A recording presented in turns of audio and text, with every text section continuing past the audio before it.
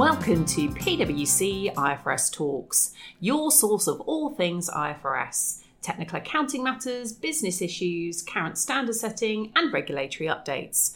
I'm your host, Ruth Preedy. In today's episode, we're going into a standard we haven't talked about before, IAS 37 provisions. It's been around for years, but we have not talked about it in all 56 episodes or however many we've done. And I've got a new face in the studio. Welcome, Andrea Locco, UK partner. How are you? I'm very good, thanks. Are you excited about your debut? I'm very excited about my debut, Ruth. She looks excited. So we'll crack on. We don't have much small talk. It's all about provisions, I'm afraid. So we'll go straight in. What is actually in the scope of IAS 37? How do we get in there? Yeah. So actually, IAS 37 is sort of what we say is at the bottom of the scope waterfall for liabilities. So it sort of means it scopes lots of things out. It scopes out anything liabilities that are covered by other standards. So liabilities like lease liabilities, financial liabilities, insurance contract liabilities, share-based payment liabilities, pensions, all that type of stuff is covered by other standards. But if it's not covered by other standards, it generally falls into the scope of IAS 37. There is a definition in IAS 37 of what a provision is, and it's a liability that has uncertainty associated with either timing or amount. Okay, perfect. So really, you go to everywhere else first. Yep. And then I like how you describe it as the bottom of the waterfall. I feel like it's the dustbin. Yeah, it's the dustbin. Everything goes in there. It just scoops up all the rubbish at the end. Yeah. Don't know where to put liability. Oh, I'll put it in IAS 37. You've got to go to IAS 37, look at IAS 37, see what it says. And so what's some examples of what ends up there? So I think the most common examples of IAS 37 liabilities are things like onerous contracts, restructuring provisions, legal provisions. That type of stuff is going to fall into the scope of 37. Perfect. And you mentioned a little bit about the definition there, but what is the criteria to actually recognise a provision in the standard? So there's three criteria to recognize a provision. The first is that you have a present obligation arising from a past event. The second is that you have a probable outflow of resources. And the third is that you can make a reliable estimate. So if you apply that to something simple like an onerous contract, you have a present obligation from a past event if you've signed a contract in a sense. Your outflow of resources might be the costs the entity might incur to fulfill that contract. And a reliable estimate is how do you estimate that those costs. So that's sort of how you apply the criteria. It does have a probable criteria, so things that fall below the probable criteria, if there's not a probable outflow of resources, then you do not recognize a provision. And then the standard talks around, I know we're not going to focus on it today, but about like what's contingent liability, and then there'll be disclosure around that even if you're not recognising something. Exactly. So if you're not recognising something, there is some disclosure requirements around it. The other thing that sits in IAS 37 actually is some information about actually when you can recognize things like contingent assets, and that sets a much higher threshold for recognition of an asset, and so that needs to be virtually certain. So it's a different threshold. Virtually certain. So it's like high up in the percentage world. That means you basically have the cash in hand, I would say, is sort of the contingent asset. The other thing I suppose around kind of the recognition criteria is this idea about can you reliably measure something? And as I said, sort of the definition of a provision is that there's uncertainty in timing and amount. So just because there's a bit of uncertainty doesn't mean that you can't reliably measure. So I would say that is generally a very high threshold. It is rare that we would say you do not recognize a provision just on the basis that you can't make a reliable measurement. Where you might see this type of thing is in some sort of kind of legal provision or product liability type stuff where it is just really difficult to understand kind of the outcome cause and there's lots of activity going on. That is an incredibly rare cases. We might see somebody say, I can't recognize it because it's not, reliably estimated. Okay. Perfect. And so in your day job as a technical guru, where do you get lots of common questions around IAS 37? Yeah. I mean, the most common question we get around IAS 37 is, can I or should I recognize an onerous contract provision? I mean, that is really the most common question. And actually, I probably spend most of my time telling people that they can't recognize provisions when they want to recognize provisions. So, and I think this comes from the fact that it's very unusual to enter into an owner's contract, right? It doesn't make commercial sense to enter into an owner's contract. So quite often, entities will commercially enter into contracts that will give them a loss because they want to enter into a new market, or they're trying to build up capability in a particular project or product or something like that. So you do see companies a lot of times enter into loss contracts, and they say, well, can I book an owner's contract provision, or should I book an owner's contract provision? And depending upon how a company or an entity is communicating that contract and the results of that contract to their investors, they might want to recognize an owner's contract. They might not want to. But actually, in the concept of evaluating owner's contracts, you have to consider the contract position, kind of the wider economic benefits you're getting from a contract. So, even if your outflow of resources is higher than the actual cash coming in from the contract, you do look at things like wider economic benefits, like getting into a new market, getting new customers, when you're evaluating whether something is onerous. So actually and it's a very tricky area, and it can be quite judgmental to say, how do I measure those wider economic benefits? So you sort of start with this premise that you can't enter into an onerous contract, or entities aren't going to enter into an onerous contract, but it just raises a number of questions about then when do you actually recognize an onerous contract? When does it happen? When does something become onerous? And it's normally when something turns bad. Yeah, something happens. Yeah, I was going to say, most of the time I imagine people would go into it thinking it's not onerous, but then something happens that ends up that it's an onerous contract. That's a really interesting concept. So it's not just, I imagine a lot of people go in and go, these are my cash outflows, these are my inflows, outflows are more, I've got an owner's contract, whereas actually it is a much broader, why commercially did you go into that in the first place? People need to think about. Exactly. And because you're looking at wider economic benefits, that's obviously not something from an accounting standpoint is recognized anywhere on the books of record. So even if you enter into a contract, for instance, that has wider economic benefits, that's operating at a loss at the beginning, and halfway through it goes bad, and you go to measure it as being onerous. Well, how much of that is onerous? How much of that is just the initial loss associated with the wider economic benefits, or versus additional loss that you've incurred as you've been delivering on the contract? Yeah. And what about any issues where I've seen before is like around measurement, maybe discount rate, things like that? Yeah. So I think that's the other common thing that actually we see people get wrong. Within the provision standards. So it is, it is quite difficult, obviously, because you use a different discount rate in every set of standards. But in provisions, you're using primarily people use a risk-free rate, and they are applying that to risk-adjusted cash flows. So a risk-free rate is obviously generally much lower than a rate you would use, for instance, in an impairment review, right, which would be some sort of risk-adjusted rate. And sort of the rationale behind that is that the concept in the provision standards that is the entity itself is settling the liability. And so what they're trying to avoid doing is entities' own credit risk being kind of included into the measurement of the liability. If they are settling their own credit risk isn't included.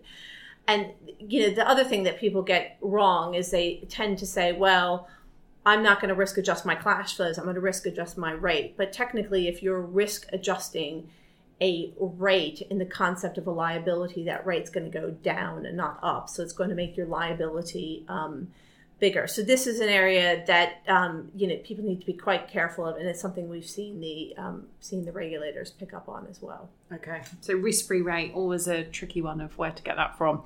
And then I like to go through everything. So we've talked about like recognition, measurement. There's always issues with disclosure. Yeah. There's always issues with disclosure. That's right. And I suppose the basic disclosure requirements around provisions is you need to sort of show a roll forward of provisions.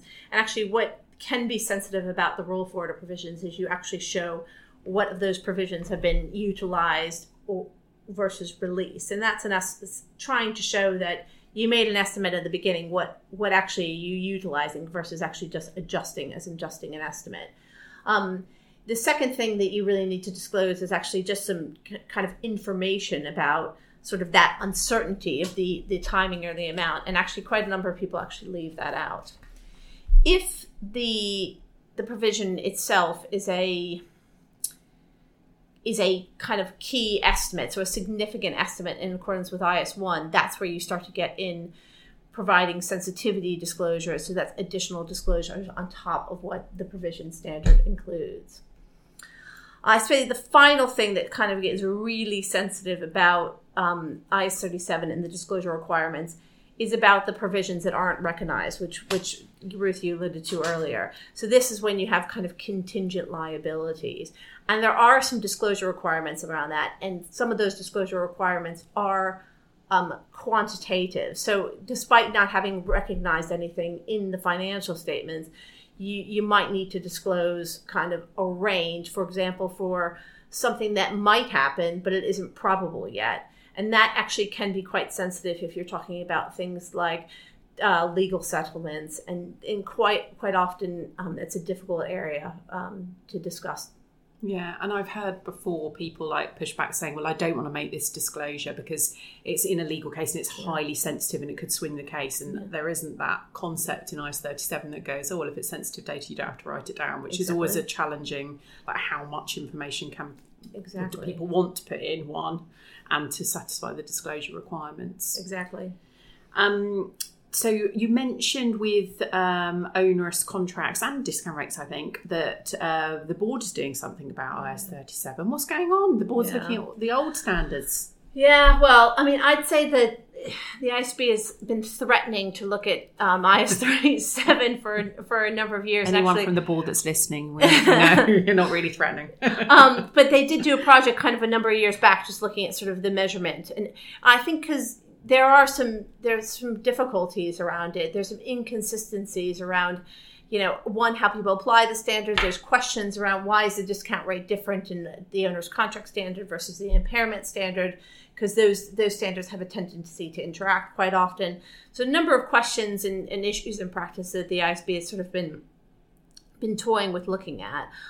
So they have kind of restarted a research project on this, and it is a new research project. So they closed the old one. They're going to start a new one to go back and sort of look at these some of these issues. It's still supposed to be fairly limited in scope, so I don't think they're going down the path at this point in time of doing a wholesale rewrite of IS 37.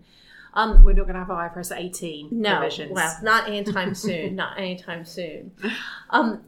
The other thing they just actually finished was a research project on discount rates, which actually, with the provisions was one of the topics, and it does sort of outline or acknowledge that different discount rates are used in different standards, and again, the output of that wasn't that they were going to change the discount rate that's required in each one of these standards. It was just more of an acknowledgement in them for something that for them to be thinking about in the context of future standard setting.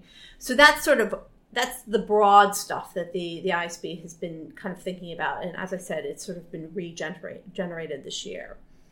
The one sort of a big thing that they've looked at in particular this year is something that's come out of the implementation of IFRS 15.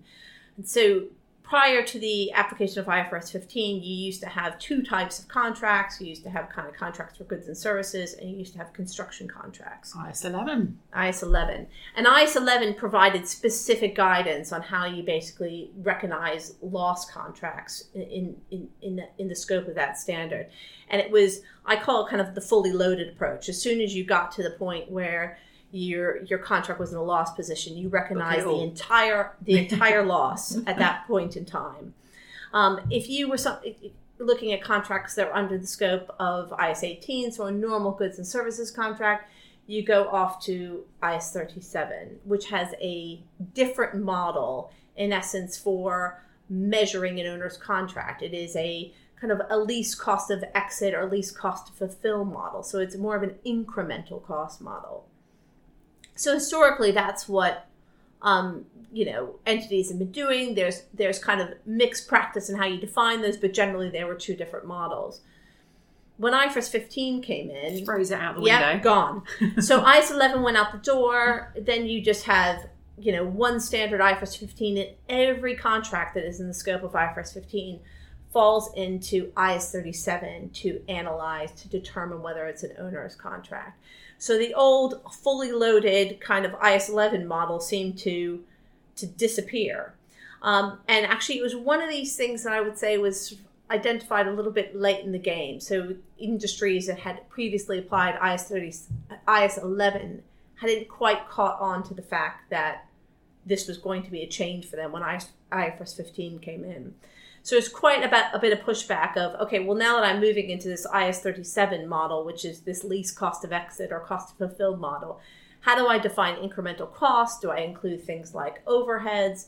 And so that's something that actually has been now through the interpretations committee in the board, and they've put out an exposure draft, which the comment period I think has ended this year in May, to clarify actually how you might measure the cost side of the owner's contract. So it doesn't address the inflows and the wider economic benefits point, but it does address how you define the costs.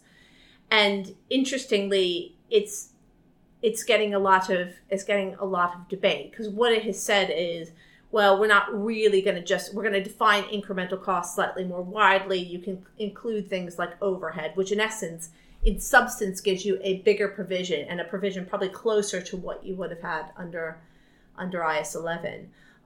But it doesn't really, it hasn't sit well with everyone. There's mixed views on it. So we're expecting quite a few comment letters. So there were quite a few comment letters. There were quite a few comment letters. And have you read every single one? No, I have not read every single one. I've read the board's summary of the comment letters, which is very good.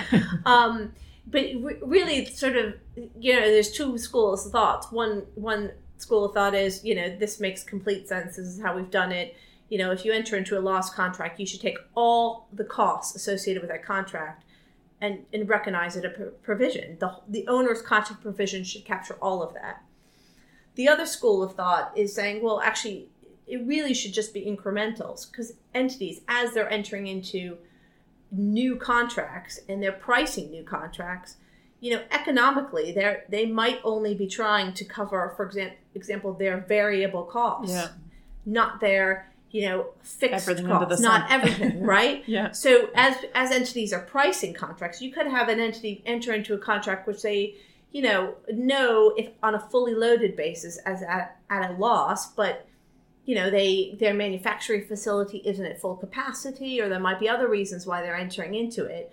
And if you actually apply strictly what the boards have proposed, you might think, well, I'm almost getting into that position where I'm entering into a owner's contract from the beginning, which again doesn't make sense. Yeah. So, how the boards are going to reconcile those two views is sort of it's unknown at this point in time. But it certainly came through in the board's initial conversations around the comment letters that have come in. So it's exciting. We've got something to watch at the board now. Yes. And maybe when we get further on in the project and we actually get amendments, you could come back and tell us what actually happened. And give us the inside gossip. Looking forward to it, Ruth. Looking forward to it. So we're coming to the end of our time together. I feel like you could talk about provisions for days, Andrea. You love it. I didn't know IAS 37 was your favourite standard. IFRS 15, surely. What's your favourite standard? It's got to be 15, just because I know that I can answer most questions about 15. Still, I've not found someone other than me that likes IAS 41, but one day I'll find someone. Okay, last question then, coming to the end. Is there anything companies should be thinking about now? So I think right now, what are the main things people should be worrying about with provisions? I would, take a second look at the discount rate you're using, because the regulators are starting to look at that. We're seeing some more questions around that. So that's sort of old stuff. The other thing is just look at, have a second look at your IFRS 15 contracts, especially if you were applying IAS 11 before. Think about the guidance that's out there under IAS 37, and are you applying it correctly? The second bit, I guess, that's probably good news is those companies that are sitting on onerous lease provisions. They don't need to worry about those anymore. So those are going to, in essence, be subsumed into the application of IFRS 16. So you're not going to have onerous lease provisions on the books anymore. So those things go away. So those are kind of the things that people should be looking at, going through their provisions and saying, okay, have I gotten rid of all my onerous lease provisions on transition to 16? Am I looking at my onerous contracts correctly given the change to 15? And am I using the right discount rate? Perfect. Thank you. So I can't believe, Andrew, this podcast has been going 2 years and we've not had you in the studio. So we definitely want you back. But that was all about IS 37. If you want any updates, then I'm sure we've got plenty of stuff on Inform, and obviously keep a note of that board project that's going on specifically around onerous contracts. I think that's probably the most pressing thing that's changing. Just a little note from me. I don't know if Andrew knows, this is my last podcast for about 6 months. I'm going off to have my second baby. Give you, the viewers some exciting gossip about me they probably don't care about. And the lovely Dave Waters, who has been here many times, is going to take over as host. So we are going to take a couple of weeks off over summer. So Dave will be back in September and he will do a marvellous job, I'm sure. You'll have loads of jokes. He loves deferred tax. Watch out. But I've been your host, Ruth Breedy. Happy accounting. The preceding programme was brought to you by PricewaterhouseCoopers LLP. This content is for general information purposes and is not a substitute for consultation with professional advisors.